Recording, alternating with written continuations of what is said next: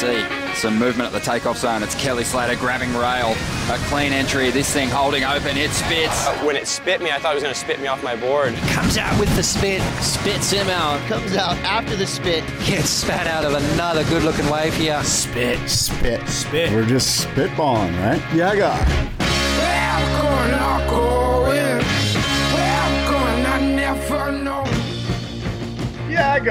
Yeah, friggin' guy. Welcome, everybody. It's Wednesday. It is, let's see, March 24th, I believe. Wild. Is that correct? Yeah, March 24th.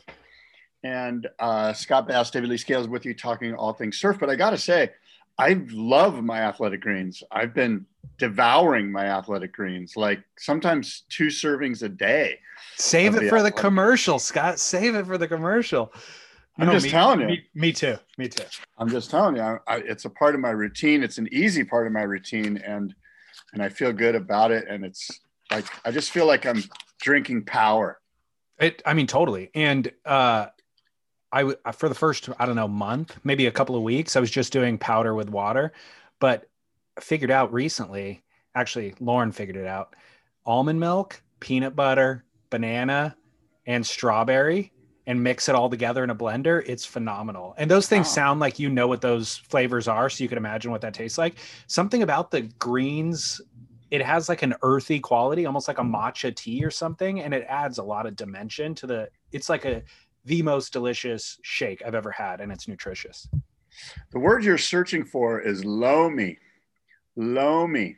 It has a loamy flavor. I don't know what loamy is. Loam is like fertile earth that you dig your hands in. Loam. Got it. Loam. And I've created a new word, loamy.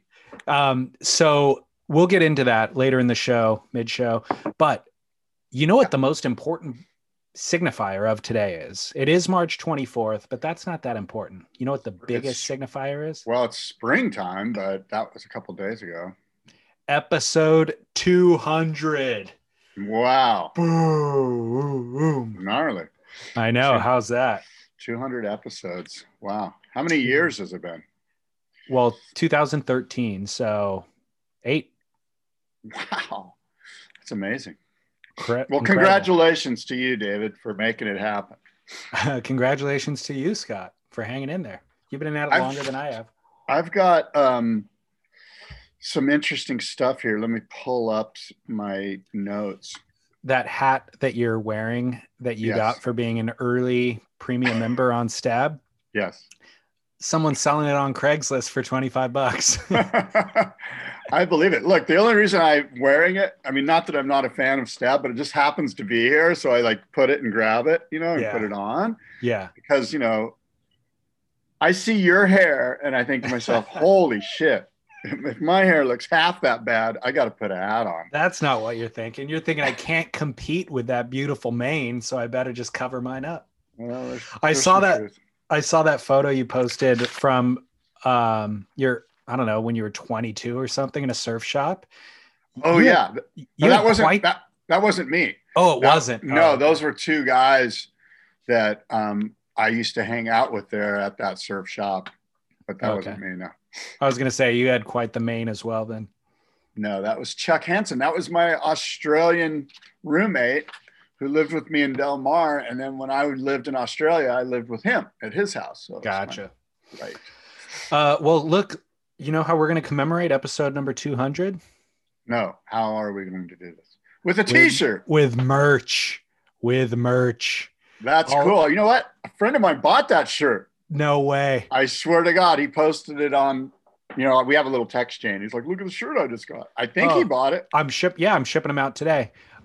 So for all of our subscribers that give us $5 a month and keep this machine going, I sent out an email to them on Friday offering the merch. It'll go live to the public on Monday of next week. But because we have limited quantities of certain things like Acetone magazine, by the way, Andrew Kidman sent me I think 40 or 50 issues of Acetone.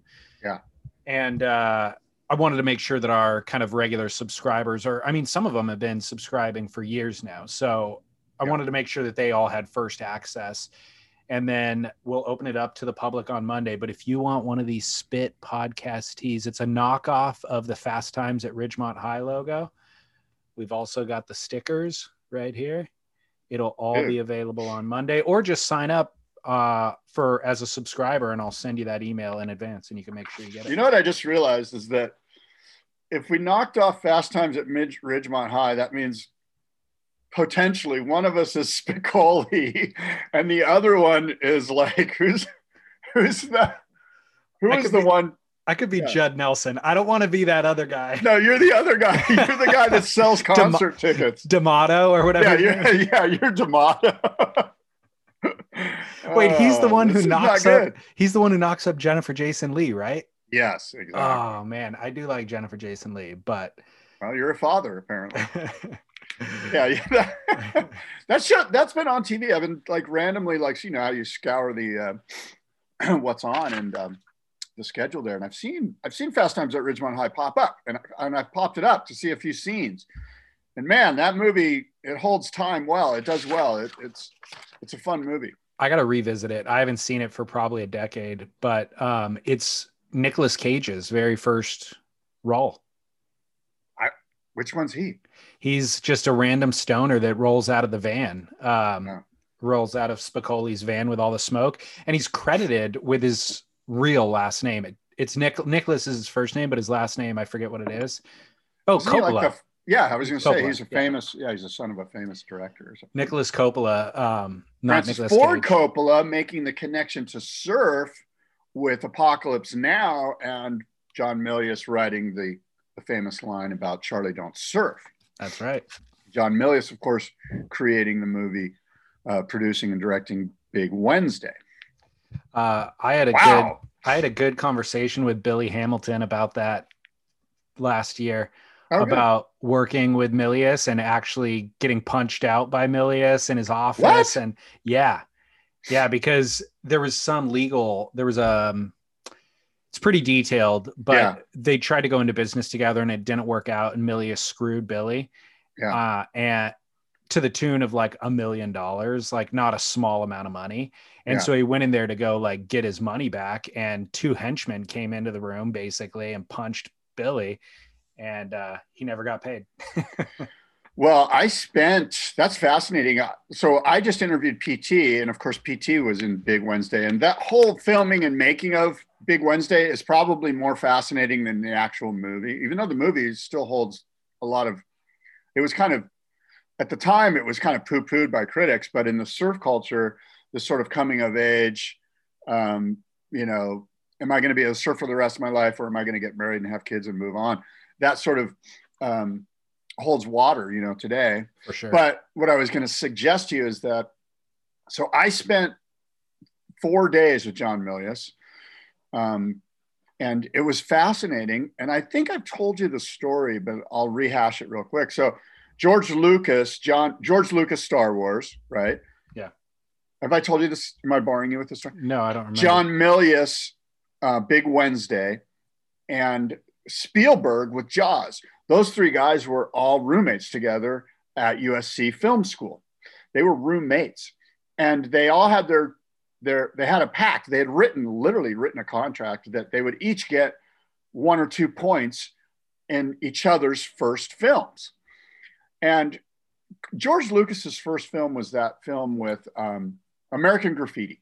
American Graffiti was that Spielberg or Lucas? No, that was Lucas. Okay. Spielberg's was Jaws, and Milius's was Big Wednesday. Well, those three films, the first two killed it. They were like box office bonanzas, right? And so Milius got a point on each one of those. And Big Wednesday, of course, was a box office flop as far as generating revenue.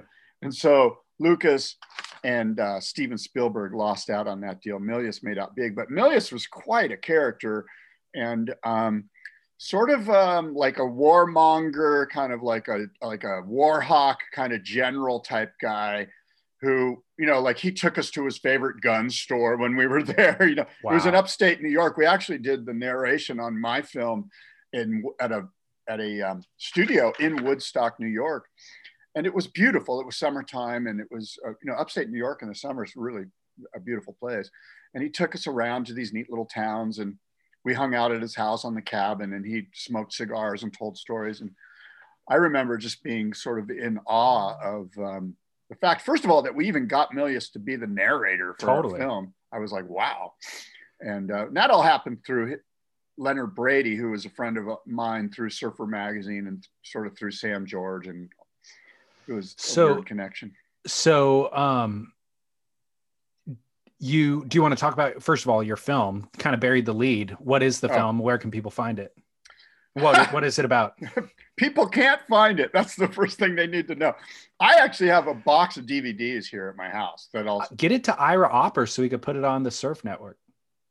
We should, you know, like it. So basically the movie's called Between the Lines. We did it about 7 or 8 years ago, maybe even longer than that. Maybe longer than that. Yeah. Maybe it's 10 or 15 years ago. I don't know.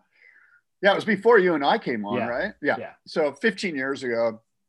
And it's a story it's a documentary film about Vietnam and surfing. And the story takes two different surfers, one guy who signed up for the war, Pat Farley from Santa Cruz, and another surfer who dodged the draft and went on the run on the Big Island and in different parts of Hawaii. And that was Brant Page. And those two surfers, we followed their lives through those 3 or 4 years where one's in Nam and the other's running from the FBI. And fascinating. That's basically the story. Yeah. Are you happy with how it turned out? Yeah, you know, more or less. You know how these things are. Like, it's like when you return to something that you created, you always feel like you could have done some stuff differently. You know, like the ending's a little hokey. We got kind of corny at the end where we brought them both together, and then we brought an Iraqi war veteran in to kind of like make this sort of, it's a little flowery and lame at the end, I think, now that I look back on it. But yeah. Do you want to make any more films? I would love to. I was in that beautiful position where I didn't have to worry about making money, you know? So I just got to be like, let's create a fun story. Like, what interests Scott? You know, I got to be putting that thing, like, just imagine somebody comes to you and goes, look, I got 50,000, let's make a movie. What's a good story, David? You know, and you'd be like, wow, okay, cool. You know, it's kind of like you get to make this beautiful meal and everyone provides you with all the wine and the ingredients to do so. Why didn't you have to worry about it making money? Well, one of my partners basically put the money up. You know, he was like, so he had to worry about making money. Yeah, he did. He had to worry about making money, but he was also really cool about it. Like, it wasn't a massive budget. It was just like, how do you fly us around? And then, you know, most of the money is put towards music licensing, right? Is where a big chunk of it is. So the Allman Brothers got a huge chunk of that budget. No, we tried for the Allman Brothers. We actually had we met a guy who made a song for the film. Yeah. His name was Chuck. God, I wish I could remember his name. I'll try to remember it, but he was sort of a folksy acoustic guitar player who had a punk rock background. So he would get up on stage and just with an acoustic guitar. Wow. Yeah. Well, you're talking about how the documentary of Big Wednesday would be better than the film itself. The documentary of Apocalypse Now is not better than the film, but certainly as good as the film. It's called Hearts of Darkness. Did you ever see that? No, but I want to. And you know where that comes from, right? Heart of Darkness is the Joseph Conrad book, famous book that the Milius and Ford Coppola basically took that Heart of Darkness and put it on top of that time frame, the Vietnam War. Apocalypse Now is Heart of Darkness. Yeah. Okay. Well, the documentary film, I mean, that film was an absolute nightmare to make. And so, yeah, the documentary is really interesting. That, right? It's older. Yeah. I'll send it to you after we get off the air, but it's older. It's not like a new Netflix thing or anything like that. It's like Marlon Brando on acid, and he refuses to come out of and he turns into the character, and it's actually it gets creepier than the actual movie. and they get way over budget, way over yeah. timeline, all that sort of stuff. They're just like they're like a completely rogue film operation that the studio's trying to like cancel and bring back in to like save liability's sake. Yeah. Because people are going to die, you know? Yeah. And it's like, and Milius is just like, we're making the greatest piece of art ever. Stay away, you know? We'll shoot you if you come here. I gotta see that. So people don't know, Milius is a surfer from Malibu, like grew up in LA, as a surfer from sort of like a fringe Malibu wannabe guy is how I've heard it phrased. And as I mentioned, he wrote Big Wednesday, but of course he's really famous for punching up screenplays. So he's the guy who wrote the famous line, "Go ahead, make my day" in Dirty Harry. Like they brought in Milius and he made that classic thing, "Go ahead, make my day." He punched up a bunch of lines in Apocalypse Now and was I think co-writer of Apocalypse Now with Francis Ford Coppola. There's actually a documentary called Milius as well that's really good. Oh, good. So you can do a deep documentary dive this weekend if you want to. But I also heard his daughter interviewed on a podcast like a month ago. I think her name's Andrea Milius, and she has a film, I think, that's just come out, and that's why she was being interviewed. But they did talk about her dad quite a bit, and it sounded like a crazy household to grow up in. And at her time, he was kind of at the height. He was kind of at the height of his powers.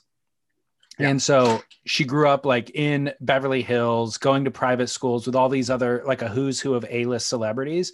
Yeah. But of course there was a lot of turmoil in the household. Her dad is like very chaotic and erratic. Yes. And so her parents were always fighting. They were sometimes split up, sometimes not. And so, but she said, despite all of her misgivings about her father as a father, he was a genius. So he would have these like really profound times of creation and even just thoughts and insights into life, but then also spend all of their money in one weekend, you know, like it was really interesting. That's kind of sums up the vibe that I got from him and that I've heard about him. Pretty much what she is saying.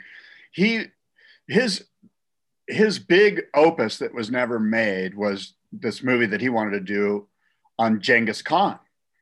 And I mean, you know, this thing had a budget of like trillions of dollars, you know, and when I was with him, he was like, the Chinese are coming in. I've got some Chinese investors. This thing's going to happen. We're going to Mongolia. It's going to be, you know, like it was like, and he was so, you could tell that he was just welling up with pride about being able to make this film about, in his eyes, and I don't want to speak for him, but the vibe I got was that Genghis Khan was his hero. This was the ultimate warrior. There is no greater, you know, nobody could hold a candle to him. It didn't matter if you were Alexander the Great or, you know, one of Rome's great warriors. This Genghis Khan was Milius's guy. Yeah, that's fascinating. He could be right. Like if you listen to that that Dan Carlin Hardcore History series, it's pretty convincing. I just revisited those no series. Way. Yeah, on the Great Khans. What was it called? It's called Wrath of the Khans. The Wrath, yeah, that's right. There's like four-part series. It's insane. It's the really best ever. Yeah. What's the percentage of DNA or the percentage of people who have Genghis Khan DNA in them? It's like a crazy amount of humans. Yeah, it's something like, I don't know what the number is, but it's all over 70% of us have Genghis Khan in us or something. Yeah, it's crazy. That's how many women he slept with when he was pillaging. Oh, he didn't sleep with them. He raped them. Right. That's right. Thank you. I mean, let's cut to the chase. That's Dan Carlin's whole thing. He's like, you know, it's easy to look back, you know, 15,000 years ago and go, oh yeah, I've got some Genghis Khan in me. But if you really look at the turmoil and the hurt and the pain and the misery that guy put on huge quantities of the population, it's, you know, I guess what he's saying, when you water down history over time, it's easy to kind of go, oh yeah, well, he did do a lot of great things. He opened up trade. He learned, you know, everyone like tends to put commerce above. Not with him. Misery. With him, it's all negative, I feel like. But so you're saying he didn't wine and dine these women, Scott? No, he did not. They're not going to Mongolian barbecue. No. That's another thing. If there's Mongolian themed restaurants that like hold Genghis Khan in some sort of light that is positive, Canceled. I mean, it's Canceled. Yeah, it's canceled, which is a bummer. You should It's not listen a to that. bummer. Wrath Cancel of Khans. Wrath of Khans. Dan Carlin's Hardcore History. Listen at 1.5 speed. Absolutely. You should listen to all podcasts at 1.5. Man, we just burned up 20 minutes of our Holy precious shit. show time. What do you got? Where do we go? David, surfing's history isn't written with words. It's written with surfboards because ours is the most ephemeral of sports. Waves break only once and then they are gone. Rides last for seconds, never to be repeated. Photos fade, or used to back when there were surf magazines. The internet, forget about it, literally. Styles come in and out of fashion. Surf stars too, like the tide. Everything is constant. Nothing to hold on to except our surfboards. More than anything else, David, more than any particular style of surfing, or in your case, David, hair or trunks or bikini or music or movies, classic surfboards tell the story of surfing. That's what tells us where we've been, how we surfed, and why. The only permanent, tangible markers of surfing's timeline, the only piece of surfing history you can actually hold on to in your hands. And that brings me, David, to the California Gold Surf Auction, which will take place April 2nd, and the bidding and lots close Friday, April 16th at 5 p.m. Pacific Standard Time. April 16th, 5 p.m. Pacific Standard Time. California Gold Surf Auction. So you got John Milius to narrate your film and write your ad copy? You know, it's great. So that's the other thing about Milius is that everything he read, I wrote it. I was the writer. So wow. So he was reading my words, but of course, guess what he did? He would take the copy, exit out, go, no. This is how I'm going to say this. And he would just go. And so I literally have the script somewhere where Milius, and I had him sign it, where he like scratched it out and just said, this is horrible. You know? Did it turn out good? Of course. Yeah. And much of it, he kept, but there was moments where he's like, no, I'm going to say it like this. Gotcha. But I mean, when you're working with somebody like that, you can hopefully you tap into their genius and it does turn out good, but you could also go the opposite direction where you get them in a manic phase and it's unintelligible. Yeah. You know? So no, it was fun. It was pretty good. I mean, it was just, like I said, you felt like you didn't belong there. You know? Right. Well, Scott, guess what's going to happen Yes. in 1 week from today when you and I are recording this next? We're going to be watching really great surfing competition, I hope, at Newcastle. Hopefully. But you know who won't be there? Kelly Slater. Chloe Andino. Oh my God. Chloe Andino has withdrawn from the Australian leg of the WSL Championship Tour, including Newcastle, Narrabeen, Margaret River, and Rottnest Island. After sustaining a high ankle sprain in February, he re-injured it following his release from the mandatory 14-day hotel quarantine earlier this week. Andino will be replaced by Matt Banting at Newcastle, and he is the highest ranked surfer on the Australia Oceania qualifying ranking series. Wow, you must be ecstatic. Your boy Matt Banting's back in. Not only am I ecstatic, this was a prophecy that I laid out 6 years ago, maybe. It took this long. Wait a minute. At some point, it's just luck. It took this long to come to fruition. I said it, and you're just like, Matt, who? What the heck? And I'm like, just wait. And now I'm here to collect. Here's how it goes down. David sees an edit. He's like, oh my God, Matt Banting, this guy, I love this guy surfing. Mark my words. He's going to be, and granted, all of these edits are insane. All of these guys are busting huge errors. And Matt Banting is a great surfer. Does he have what it takes between the ears? We shall see. Wouldn't it be interesting if Matt Banting's on tour in 2022? When he wins a world title sooner than Chloe Andino does, you can, I don't know what, pay me, whatever we bet on 6 years ago. Who knows? I mean, that could happen. That could totally happen. Definitely top 10. You think Matt Banting's a top 10 surfer? I mean, look who's come around so quickly. No, I'm just saying, look, that's the thing about 2021. It's a wild card. It really is. Like after 4 Australian events, Jadson Andre could be in second place. Totally. So I've got a question for you. Yes, sir. this could be the one surfer. If I had to narrow down everything you just said and kind of focus on one surfer who could actually win in 2021, where they wouldn't win in any other season, you know who that one surfer is? No. Felipe Toledo. Yeah. Felipe's great. And this was that's not a stretch. I was hoping you were going to have a stretch. It is a stretch because it really highlights the main thing that we talked about with him in recent years, which is big waves. He doesn't go on big waves, right? Yeah. So if you eliminate, Pipe wasn't eliminated, but moving forward, you eliminate if Chopu doesn't run, Cloudbreak's not on the schedule, G-Land's off the schedule. If West Oz runs at Margaret River instead of the box and North Point, then he really has a chance. He has a chance at Newcastle. He has a chance at Narrabeen. He has a chance at the wave pool. And then all he has to do is get into that top 5 essentially through those events. And then and if they run in Brazil, he's won that event. So all they have to do is end up in the top 5. And if he ends up at lowers, he can win lowers easily. This could be Felipe Toledo's year. I'm trying to look. Okay. He's in 17th place right now. Yeah. Just so you know. Yeah. No, Felipe Toledo. Yeah. That's the thing, right? It could be random. You know who else could win the world title? Caio Abelli. Yeah. And my point is that there are randos, not that these guys are randos, but Caio and Felipe have done enough time on different tours that they can deal with, I'm not saying a rookie's going to be the guy, but I wouldn't be surprised if some rando middle tier CT guy has a year. Here's what my concern is. None of them will have a year, but randos will win individual events. And so you'll have that top, like an equal 5th place going into lowers where a number of different guys could slip in. Look, Ryan Callanan is from Newcastle, right? He's from Merriweather. Yeah. So he could win this event.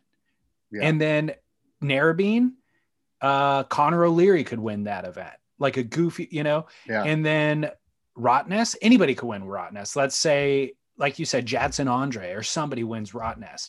Then you have like a very topsy-turvy top 10 where like the top 10 or 15 surfers all basically have an equal amount of points. That's a problem. That's a huge problem going into a lower scenario. Yeah, it's going to be, that's the thing. At the very least, this season is going to be interesting to look at. When like 6 months from after it's over, we can kind of look down on it and go, okay, this was a strange year. Obviously it's a strange year, but yeah, there's some names, the one that strikes me is Julian Wilson. I don't know if we spoke with it. I think I spoke with Joe Trappell a little bit about it, but Julian's training with Luke Egan in Newcastle. He's living in Newcastle. And you just feel like if you want to, next week when we're watching this event, I would have everybody's eyes on Julian Wilson because he's in 17th place. And basically, if you don't get a result in Newcastle, there's plenty of time left, but you really feel like there's pressure on Julian Wilson, where if you're in 3rd place, you're like, okay, I'm going to go into Newcastle. Hopefully I get a good result, whatever, we'll see what happens.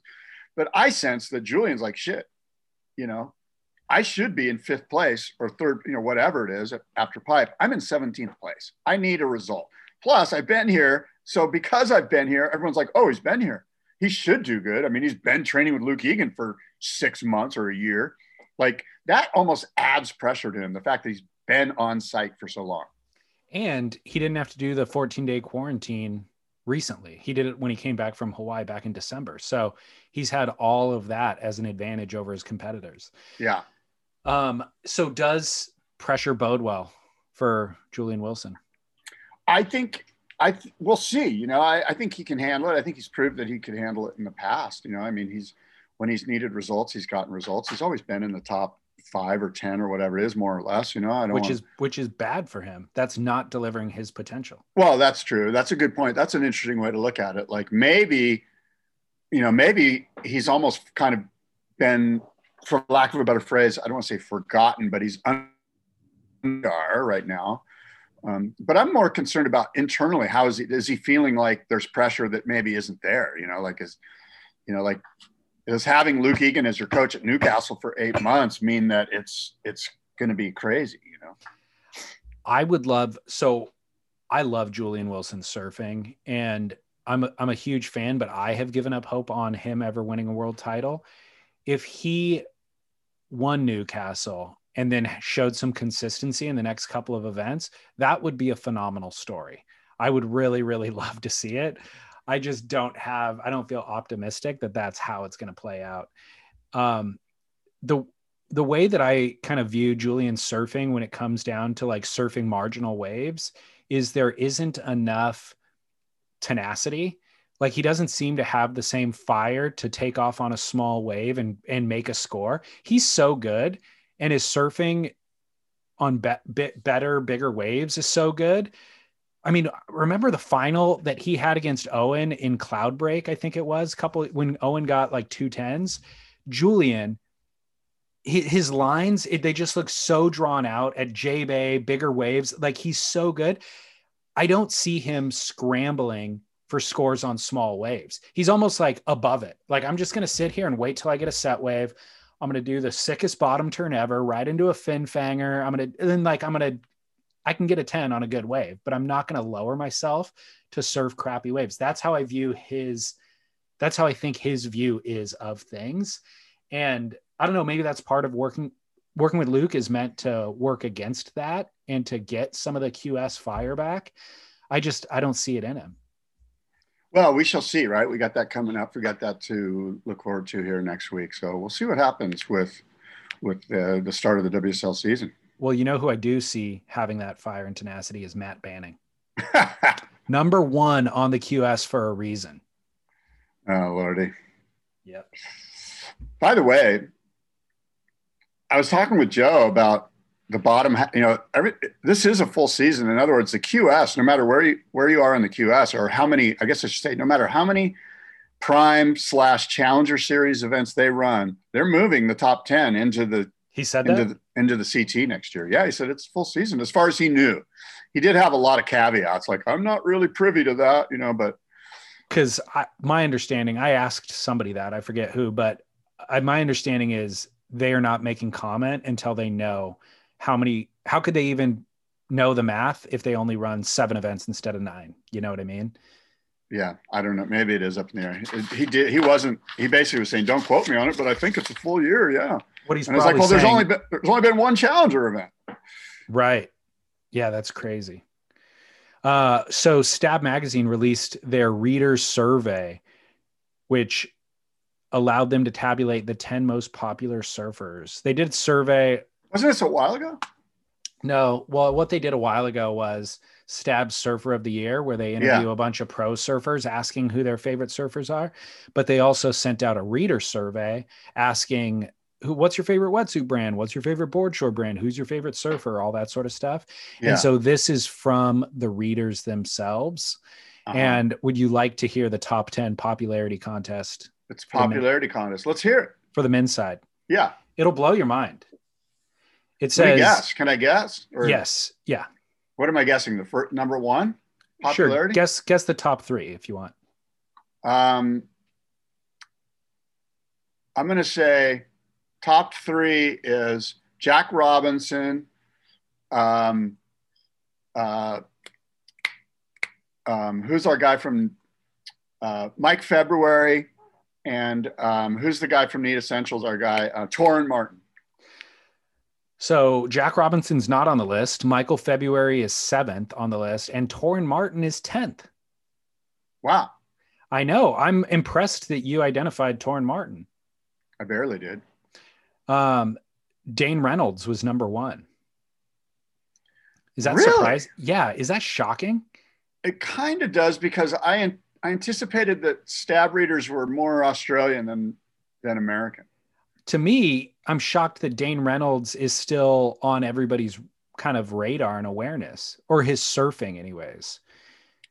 I've got the list here now in front of me. So yeah, it's interesting, So I think Dane has made a resurgence, obviously, with what he's doing for Absolutely. Chapter 11 TV, and I like it a lot. Yeah. But it's not totally out of left field. It would have been out of left field last year or something. You know what I mean?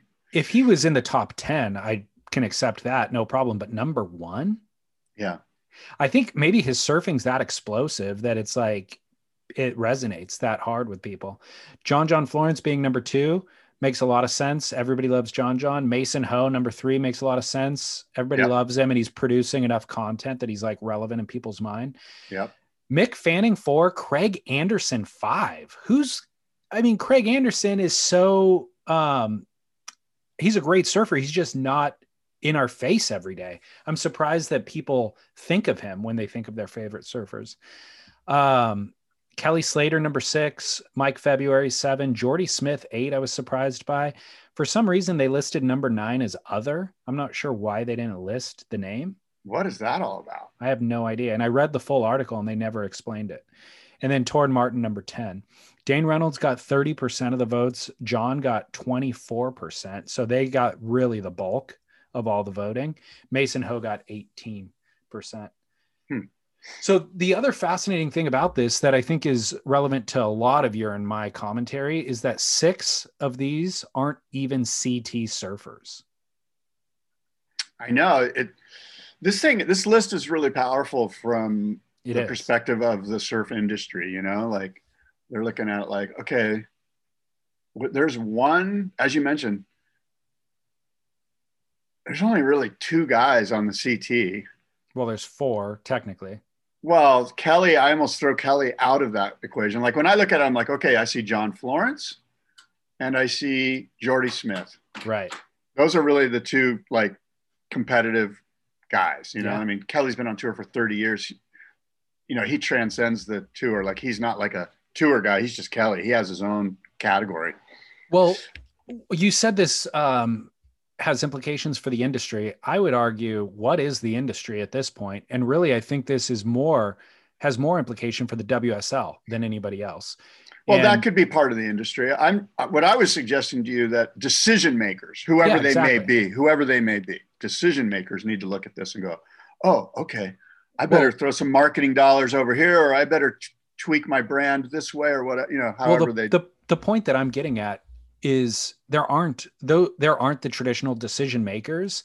And when you look, 4 out of those top 10 don't even ride for a major brand. And many of them have their own brand. So like Dane Reynolds riding Former, John Florence having his own Florence Marine X, Kelly Slater having Outer Known. Those are decision makers in many ways. Exactly. So but it's a very different version. It's not 5 brands making decisions and them supporting the WSL, and everything runs through this narrow filter. Yeah. Everything's so diffused now, and they're all independent. Not only are they independent brands, they're independent media companies generating their own content, staying relevant. Yeah, for sure. Jamie O'Brien looks at this list and goes, you know what? I'd like to get Dane and Mason on again. Yeah, exactly. You know what I mean? Ben Gravy's going, you know what? I should do some sort of take on Craig Anderson. You know what I mean? Like these are the guys that almost, if not for sure, have as much power as, say, somebody like, I don't know, like Evan Slater at Billabong, any of the marketing directors at the big brands don't have as much mojo as Jamie O'Brien and Ben Gravy or Jonathan Wayne Freeman. So, which makes me think, what will this list look like in a few years? I mean, Jamie O'Brien will be on this list, or Ben Gravy would be on this list in a number of years, and Dane can get booted, you know? If Dane got replaced by Ben Gravy, that would be a real interesting world that we're living in. I mean, what you see when you look at this list is you see a lot of authenticity. You know, you see a lot of originality. There's guys that are like, oh, I'm going to remake my, Pro Surfer 2.0. I'm going to be kind of a soul guy with a guitar and an art palette, you know, and that's not going to fly unless it's authentic, you know. Right. And these guys are all like, Torrin's authentic. Michael February's trip is authentic. Craig, they're all authentic. And so that's what decision makers are going to be looking at. They're going to be looking at, okay, who's got an authentic vibe, you know, like Ryan Birch to me should be on this list in some regard. I don't know where he falls on all this, but here's an authentic guy. He's like Mick Jagger. You know what I mean?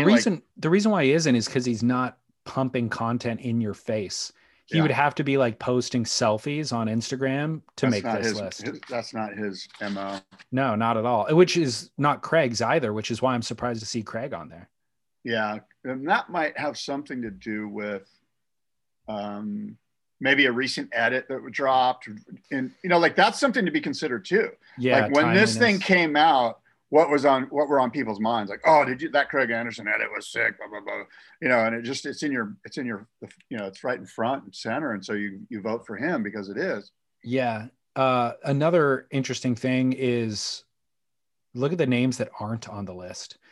No Idolo, no Gabriel.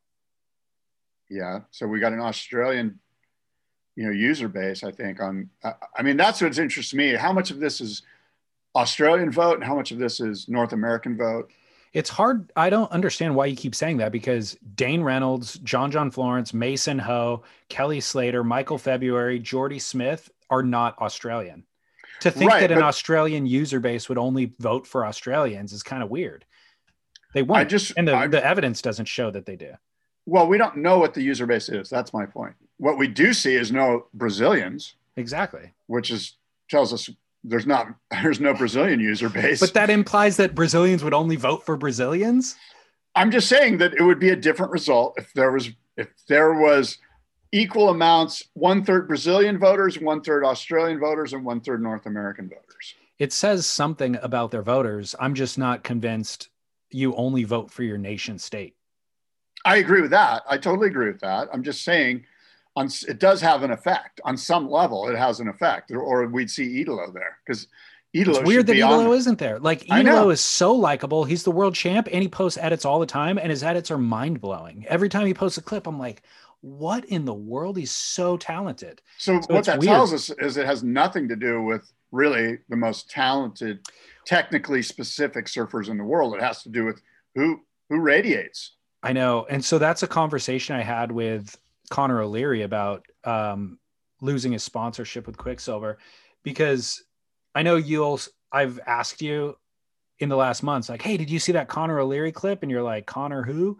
But when you watch, and probably that's relevant too, you even having that response is representative of a lot of surf fans.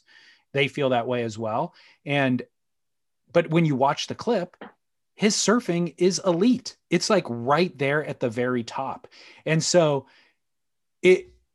what I do like about this list is that there are actual surfers on the list. Ben Gravy isn't on this list, right? So he can be lesser talented than, let's say, Dane Reynolds, but have more viewers on YouTube because he's entertaining and YouTube's about entertainment. But this list still has surfers on it. It's still like something about Dane's level and John's level of surfing resonates with people aside from entertainment value. So I think that that's kind of a good thing. But you're right, Idolo is missing. I think this list really speaks to how surfing's just a part of the equation for people. How big of a part, I don't know, but all of these guys, on some level, it's like, yeah, he's a good guy, or I respect his trip. It doesn't necessarily have to do with, is he better than Connor O'Leary, who's a mind-blowing competitive surfer, and obviously his free surf edits are insane. He's technically incredible, right? But he's a little bit vanilla. Yeah. Like Connor O'Leary's, that's really all you can say about him is, yeah, he surfs incredible. Like, he's doing the most mind-melting 1 o'clock backside hacks in the game, right? Okay, what else about him, David? Well, he's an Australian. Okay, where does he live? What kind of car does he ride? Does he do like trips to Red Bluff, or all you really know about Connor is that he's got the potential to win a world title on the CT. Yeah.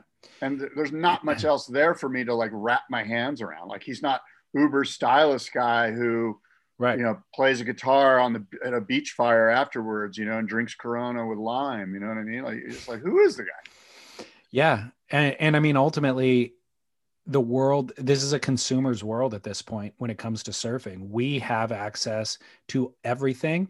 So unless you're really vying for our attention and surfing better than everybody else and entertaining us and reminding us of that 3 times a day, somebody else is going to get the attention. That's the way we're living in. What's interesting too, David, and you should know this will be maybe not interesting, but I'll say it anyway.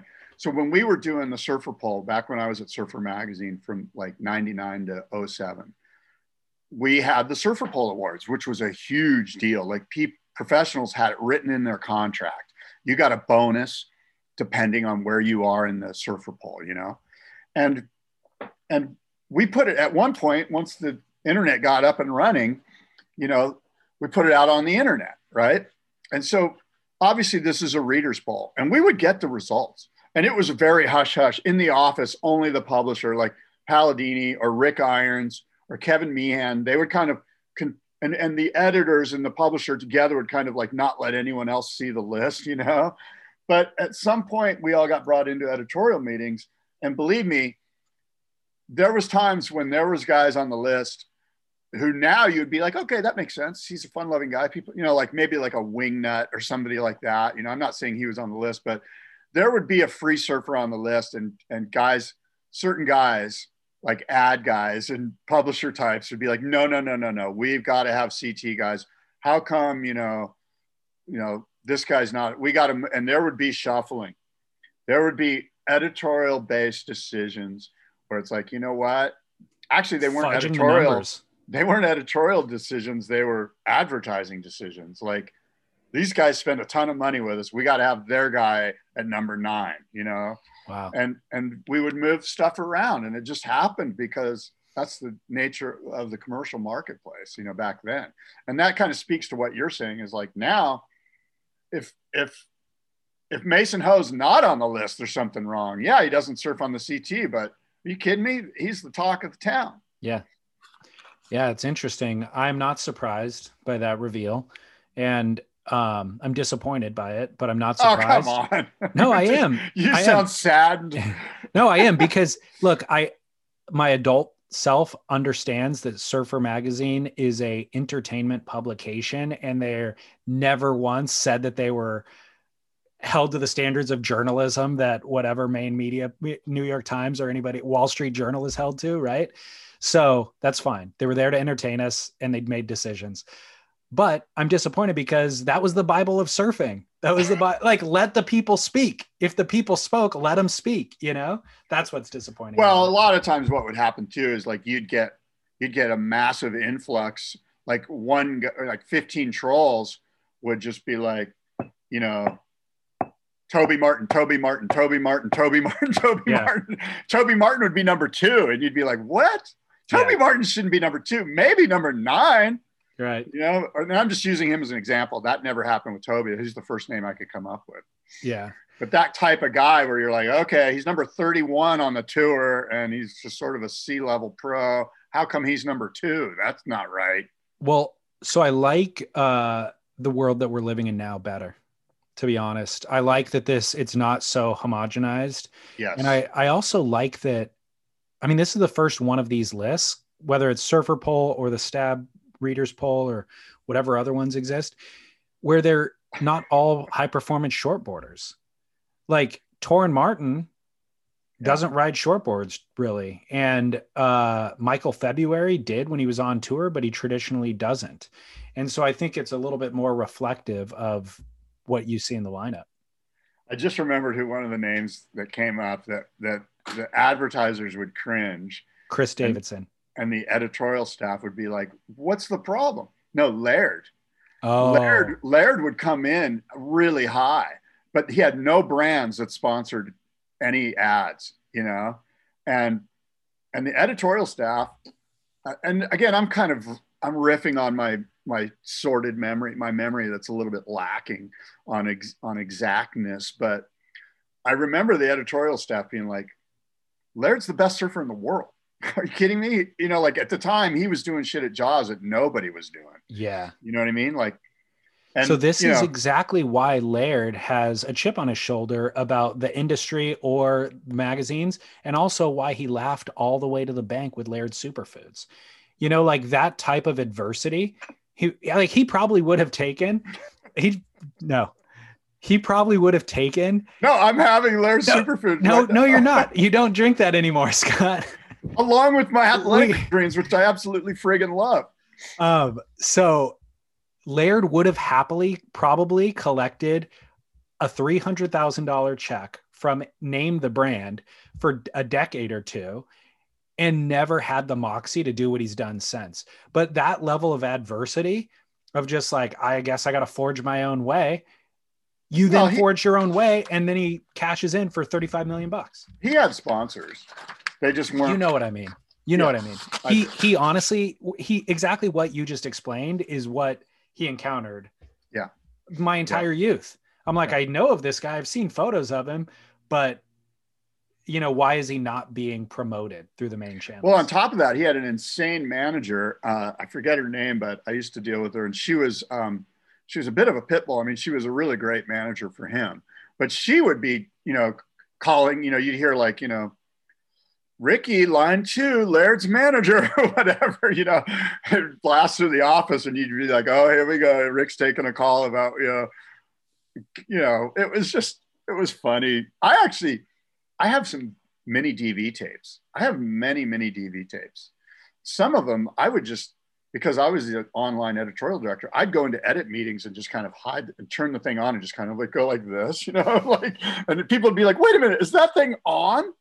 And I'd be like, yeah, I'm filming it right now. I did it for the big issue, and the editorial staff, all of them got pissed off. They're like, give me the tape right now. And it was all discussions about what the big issue should be and who should be on the cover and how come he's important. And, like all of these which I knew at the time. I go, you know what? In 15 years, this is going to be fascinating. Totally. That's amazing. I mean, I don't know what you could even do with them. Like how I don't you either. would, but they are a piece of history for sure. Yeah. Fascinating. Yeah. Well, Scott, should we go to commercial break? Do you need a restroom break quite yet?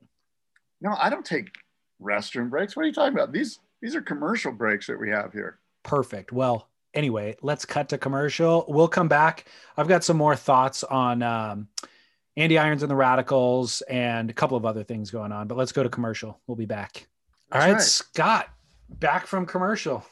This isn't a commercial, but as you know, I'm on the board at Surf Aid, and we've got this. Let me tell you real quick, if I may. If you'll give me, please. I want you to enter the Clean Water Challenge. It started a couple of days ago, which was World Water Day, March 22nd. You've probably seen a lot of Instagram posts about World Water Day. Surfers everywhere are being asked to catch 30 waves within 30 days on behalf of Surf Aid and World Water Day. That is what we're asking. That is the Clean Water Challenge. To catch 30 waves, post them up on Instagram with the hashtag Surf Aid Clean Water Challenge or at Surf Aid. And you will, when you post your rides, you will be entered to win. There's going to be judges like Rob Machado and some other guys are going to judge your rides. Now you got to go over to the Surf Aid website to sign up. And of course, the winners are going to receive Firewire surfboards and some other stuff. But the whole idea is to raise money and raise awareness. World Water Day. We've got a bunch of people involved. I'm involved. David, you should sign up. Upload photos of yourself surfing. You don't even have to upload the photos. We just want you to catch 30 waves. Just go out and catch 30 waves. Sign up, call your network of people, say, hey, give me $1 a wave, raise $500 for World Water Day, the Clean Water Challenge that's happening now. Clean water is completely solvable. Everybody in the world can have clean water. That's right. It's crazy. It is a blight on humanity that there are people that don't have access to clean water. And so I would definitely second your motion, Scott, and get behind this. Okay. Good stuff. Do you want Rob Machado judging your surfing? That is my question. that is, you're pitching that as if that is a benefit. I am saying I feel a little insecure about having my surfing judged by Rob Machado. Rob's pretty diplomatic. He's just basically going to go, hey, you know what? He's going to find the good, not the bad. Yeah, but I've been having my surfing judged by Brad Gerlach recently. Oh my God, really? Yeah. Did I tell you that I'm doing the one-on-one training? Well, here's the thing. You got to check this out. I almost sent this to you yesterday. So I was doing a deep dive on Matt Warshaw's Encyclopedia of Surfing. I was looking through some videos, and they had a video that was created by Gotcha back in 1988 or something. And it was Michael Thompson doing narration and talking about the gotcha team. It was obvious. It was done by Bill Delaney, who did Free Ride, the great movie Free Ride. And it was obviously a marketing piece that was to be given to or sent out to, gotcha retailers, it was sort of an inside marketing thing. And there was Brad Gerlach, and he was surfing with so much Kai. Is it Key or Kai? Key. He was surfing with so much key, and they had it in slow motion. So you were just watching Brad doing the key on the wave. And I was like, David needs to see this. Brad would have probably been stoked to see this because it was all of the classic kind of Brad hand jive, body torque, body contortions. It's basically hula dancing. Brad's just following his hands everywhere. Yeah. And it was, and it made me think of you and the wave key that you're doing. He's incredible. Yeah. Like you go to church and then you're like, oh yes, reminder. Like this is how I need. Good. This feels good. This is how I need to be. Like, why did it took 7, like each Monday, I'm pretty good. Tuesday, less good. By Saturday, you're just like, you've forgotten all of the principles and, or them intellectually, you're just not living in them. That's what wave key is. And he says like 2 sentences and I just go, oh, you're freaking right. How did I get so far from these principles? And our last lesson that we did, we kind of went, like we had been working on some stuff like where I'm actually standing and doing things. And then he goes, okay, like start from the beginning, like get down on the ground. We're doing it on Zoom. He goes, start from the beginning, get down on the ground and like get up and go through the thing. I need to see these. This must be incredibly embarrassing. It really is. And I've got them all on video. I'm going to make some sort of a podcast series out of them because it really is. It's humbling. I mean, it's humbling in a way that we all need to be humbled though. Well, at the risk of continuing the interruption, this podcast series needs to, at the end of it, we need to see you on a wave. We're going to have the waves throughout it. Like because I've been sending him footage. So we'll have the waves from the beginning and watching the improvement. Cool. But he's like, go through from the beginning. So I get on the ground and you paddle and you stand up and he's just like, what? Like, wait, what was that? And I'm like, what do you mean? And because I was focused on so many other things, I forgot just like I stood up to my feet the same way I've been doing it for 25 years, but not the way that I learned how to do it in wave key 4 months ago, Right. And so he's like, all right, well, that's what we're working on today. And we just worked on getting to your feet. And I'll try to sum it up. I always misspeak because his instructions are just better. But ultimately what it is you're not, lifting your head and chest. You don't want to lift your head and chest up first. You keep your head and chest pressed against your board and you like slide your back feet underneath you and your hips up. And then you lift your head up. So really, yeah, it's bizarre. But when you watch Brad surf, that's what he's doing. He's keeping that stuff so low. That is fascinating to me because I've actually been working on the exact opposite, which is I feel like I'm keeping my head down and I'm not seeing what's going on around me. And so I'm making an effort to like be more like this. Well, the rationale is you'll have all of that forward momentum already pushing down the wave face and down into the bottom turn. So by the time you kind of lift your head, you're in the bottom turn, looking up, coming up. And all of that momentum is driving your board. Okay. So it's like an inertia velocity thing. Almost. It is. It's low. It's low. Yeah. And ultimately I like low. And ultimately all of that ends up in that Tom Curran kind of sitting in your hips squat where all of that energy is low and just pushing. So the opposite is maybe when you see a longboarder paddle in and like stretch their chest up to like have a look, maybe they're going to fade or something and then pop to their feet. That's the opposite. And so you don't have, and that's, it's different for a reason because you're riding a big longboard. But anyways, that working on that staying low thing. So I end up yesterday, I paddle out and I'm like, I'm just going to focus on this, right? I can get to my feet. Like if I'm just left to my own devices, I can get to my feet, do a couple turns, surf down the line. but we're restructuring all of that at this point. Yeah. So I was eating crap. Like I got this set wave came to me. It was such a good one. And there's a couple people paddling out right on the shoulder that have like the perfect view. And I'm like, all right, I'm just going to focus on what I'm working on. And so I stayed low. Like I got up perfectly to my feet and I'm like in the bottom turn by the time I'm ready to lift my head up, but I had kind of too much forward momentum on my toes from trying to keep my head and chest pressed against the board. Yeah. And it's like I got to my feet and then immediately like went face plant into the bottom turn at the bottom of the wave as it's just like a perfect right peeling up and head, like the biggest kook fall ever. Yeah. But I did the thing right before that. You know, like getting to my feet, I did right. I just then ate it as soon as I got up to my feet. And it was so embarrassing, but you have to shirk all of that embarrassment and find a place of humility to reset the fundamentals. Yeah. You know, that's what it comes down to. I've told you this before, but Brad gave me I don't even think he realized he gave it to me, but he was telling me a story in it. And it worked for me. And he was out, it was during September sessions, excuse me. And he was out surfing in the Mentawais at Lance's ride at HT's.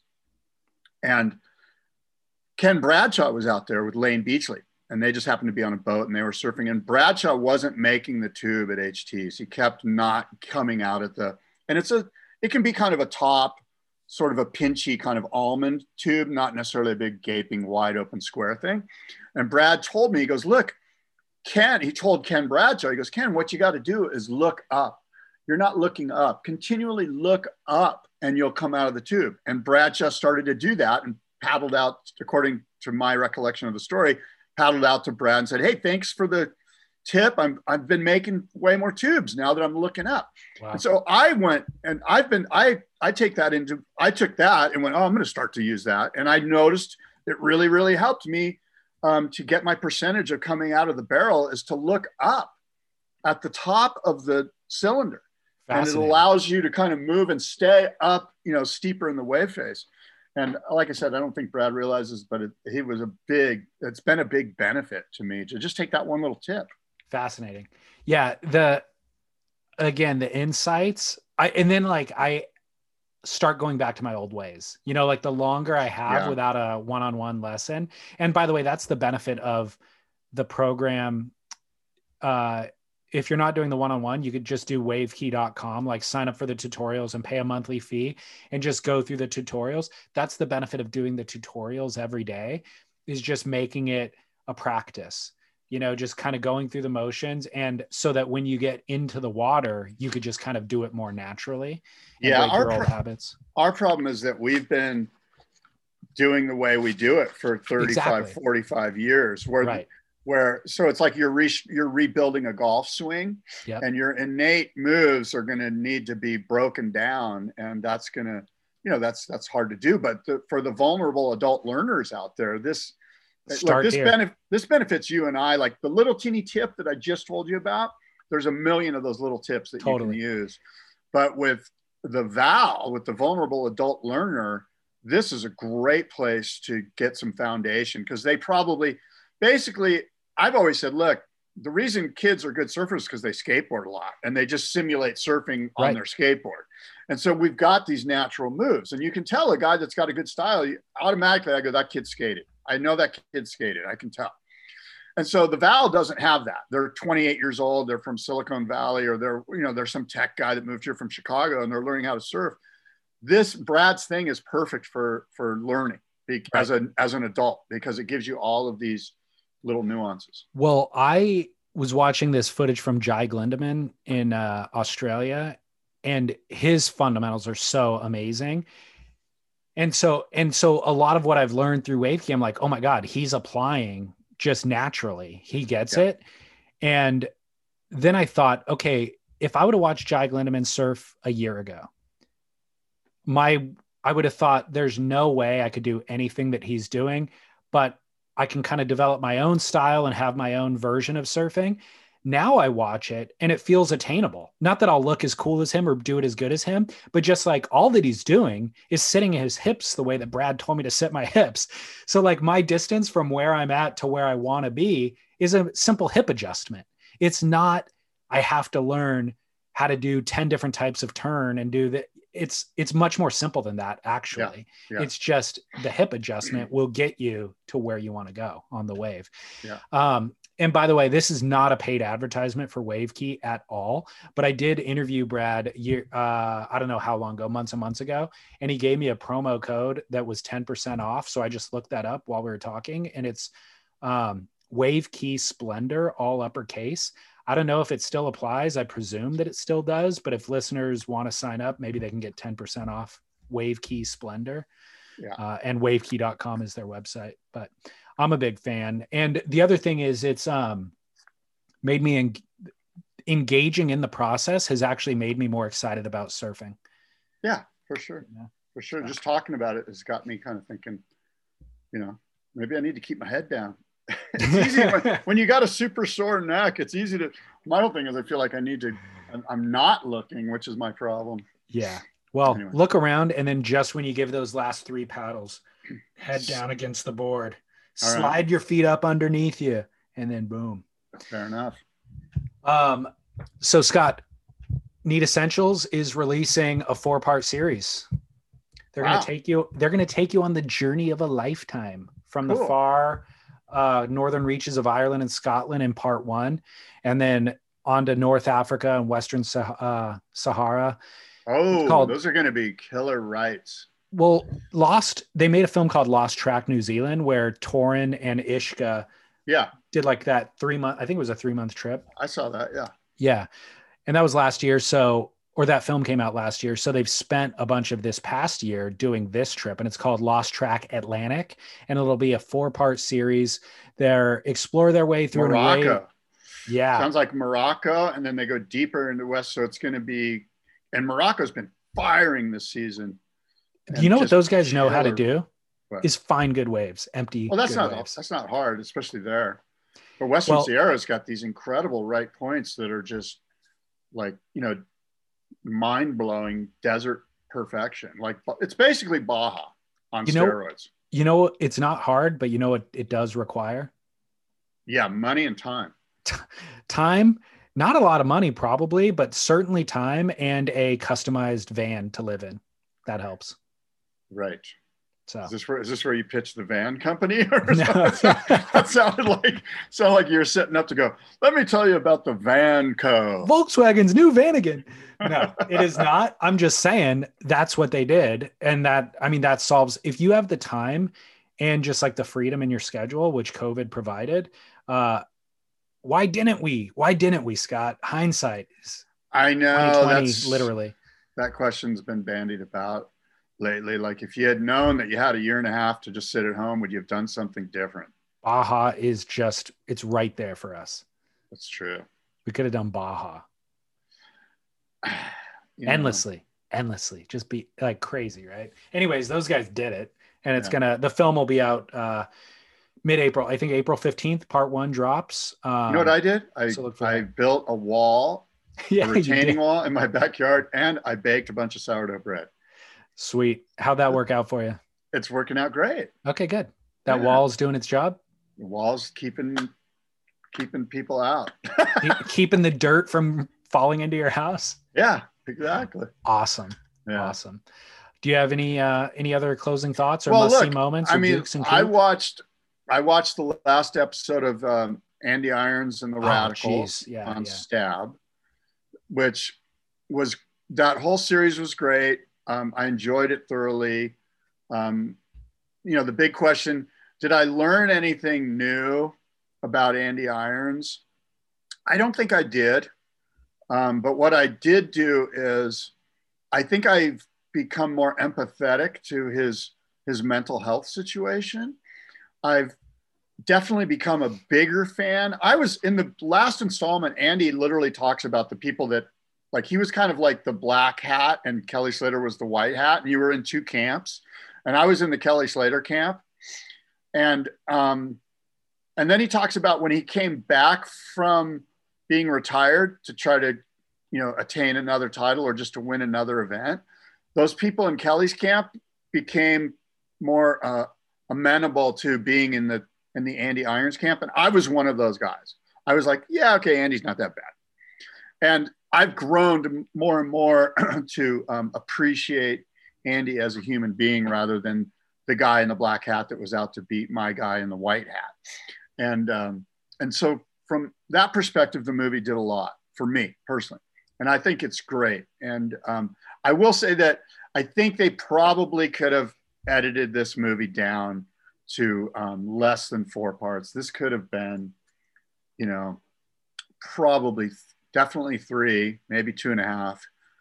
But there's a lot of, they rehash and they kind of say the same talking points with talking heads over and over, which as a filmmaker, in my opinion, if this guy says this, I don't necessarily need this guy to say the same thing.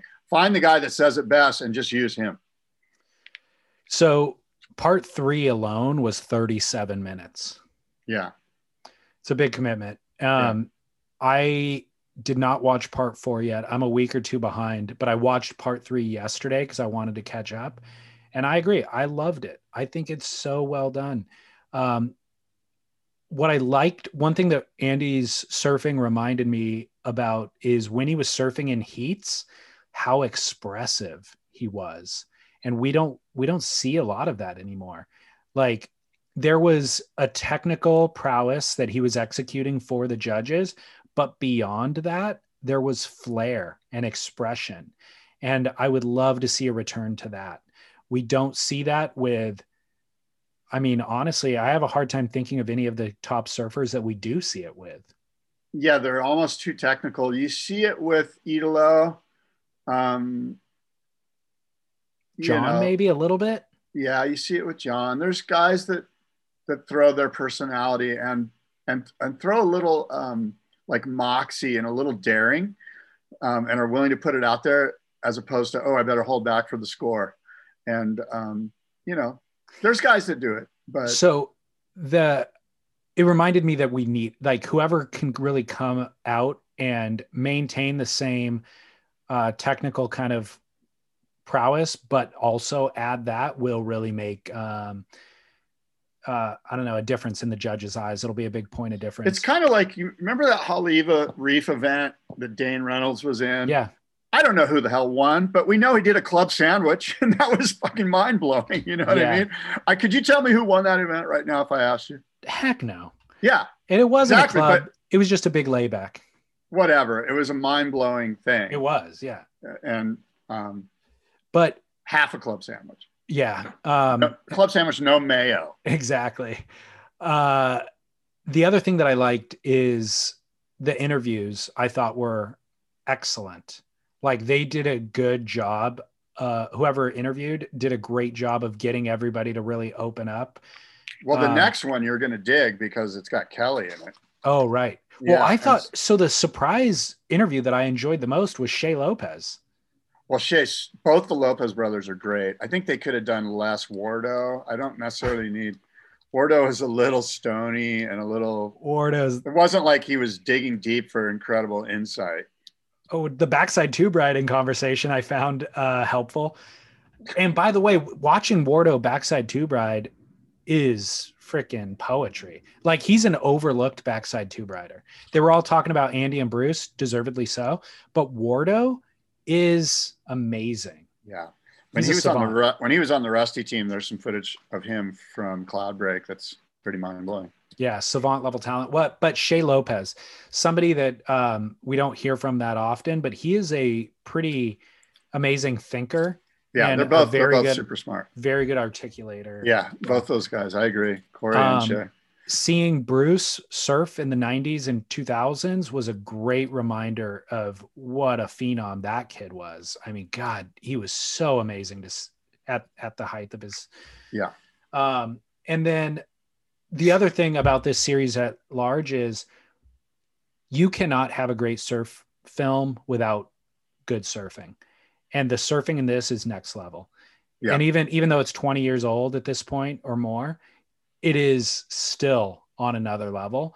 And so I feel like, yeah, you can add interesting interviews and like have a storyline or whatever. The Momentum Generation, you know, it was a good documentary, and there is good surfing in it.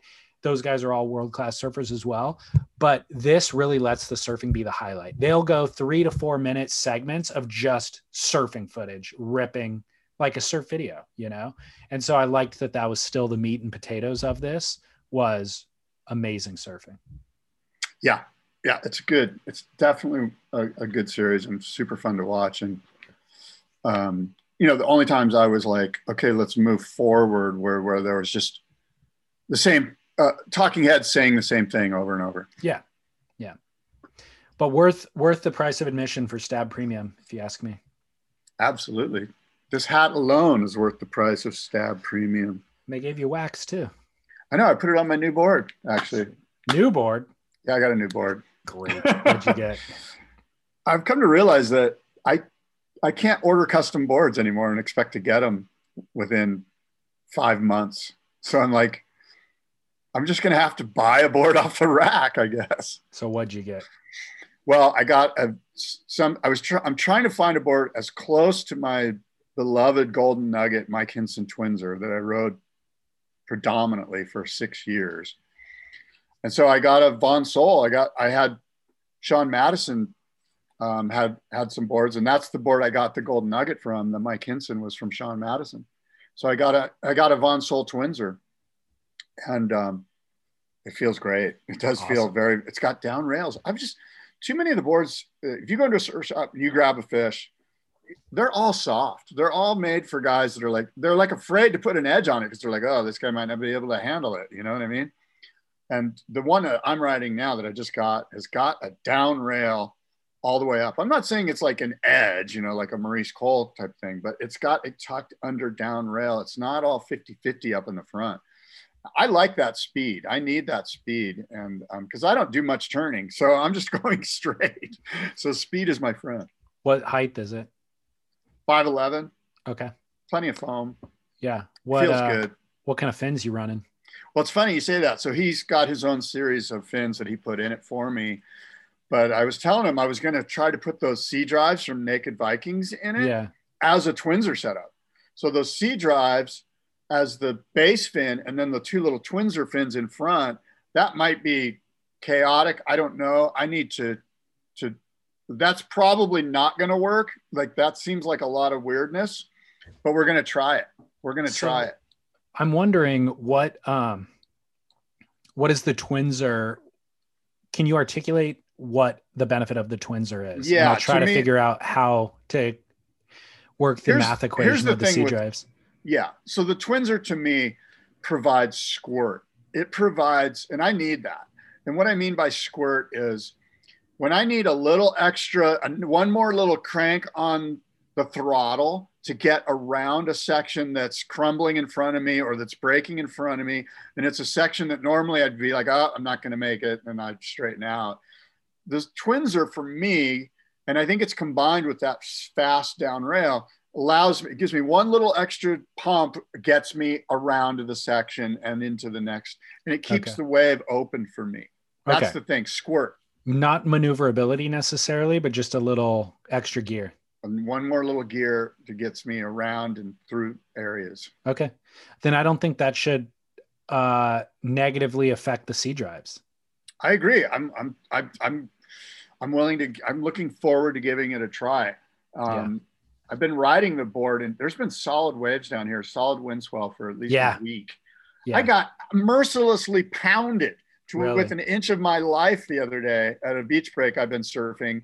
And it wasn't even that big. It was like 3 to 4 feet. It was low tide in the morning offshore and just dumping and dumping and dumping. And with an ice cream headache, by the way, the water's as cold as it's ever been in my life. It's easily 55 or 56 degrees. Now, for Southern California, that's butt cold. I had this ice cream headache. I was getting pounded, just relentless, luckily my ego allowed me to escape out there and I got out. But I mean, it was brutal. Yeah. I love wind swelly surf though. Yeah. It's been fun down here. Good. But my point is I've been riding the board in waves that I might not normally ride the board in. I would maybe normally grab a performance oriented tri-fin or a quad. Yeah. But I just wanted to ride it, and it's been going, it's fast. The board's fast. The waves have been fast. Awesome. Well, if listeners want to grab C drives from NVS, I think it's surfnvs.com, and then 10% off with promo code podcast. That's always applicable, and always need fins. Always have new boards. Always need fins. Yeah, man. All right, Scott. Well, hey, good show. I can't wait for the WSL Aussie leg to kick off. Hopefully next time we're recording, it'll be happening. Yeah, we shall see. And I will have Peter Townend on the Boardroom podcast early next week. Monday, Tuesday. Yeah.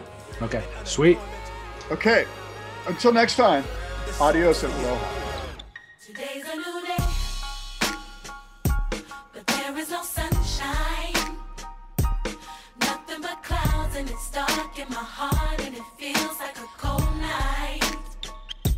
Today's a new day, but where are my blue skies? Where is the love and the joy that you promised me? Tell me it's alright. I'll be honest with you. I almost gave up, but a power that I can't explain fell from heaven like a shower now. When I think how much better I'm gonna be when this is over. I smile, even though I hurt, see I smile. I know God is working, so I smile. Even though I've been here for a while. What you do? I smile. Come on and Smile. It's so hard to look up when you've been down. Sure would hate to see you give up now. God's people. You look so much better when you smile. So smile. Now every day ain't gonna be perfect, but it still don't mean today don't have purpose. Come on. Today's a new day, but there is no sunshine. Nothing but clouds, and it's dark in my heart, and it feels like a cold night. It ain't easy, but Today's a new day, but tell me where are my blue skies? where is that love, y'all? Where is the love and the joy that you promised me? Tell me it's alright. The truth is, I almost gave up, but a power that I can't that explain Holy Ghost power, y'all. fell from heaven like a shower now.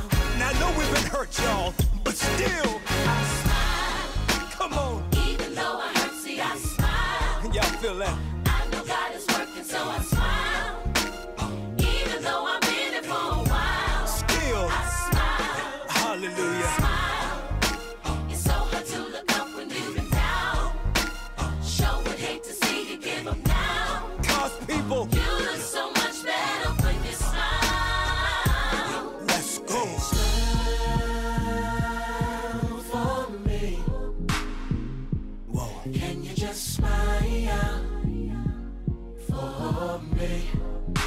Whatever you're in right now, Smile for me. smile. Can you just smile for me? And my people say, You look so much better when you. You look so much better when you. You look so much better when you. I say, You look so much better when you. and while you waiting, You look so much better when you. yeah, and while you praying, You look so much better when you. look in the mirror. You look so much better when you. Always remember, You look so much better when you smile. come on. I almost gave up. I almost gave Power up, that I can't but that explain Holy Ghost power, y'all, fell from heaven like came down a from shower heaven. down Hardships, difficulties, right now. tears, storms. This is what I do. I smile, even though I hurt. See, I smile. But that feels good. I know God is working, so I smile. All things are working. Even though I've been here for a while, Still, I smile, smile. hallelujah. So hard to look up when you've been down. I know it's hard right now Sure would hate to see you give up now. because you're a winner. You look so much better when you smile. You look better. So smile. You Dallas, look so much better when you. New You Orleans, look so much better when you. come on, Cleveland, You look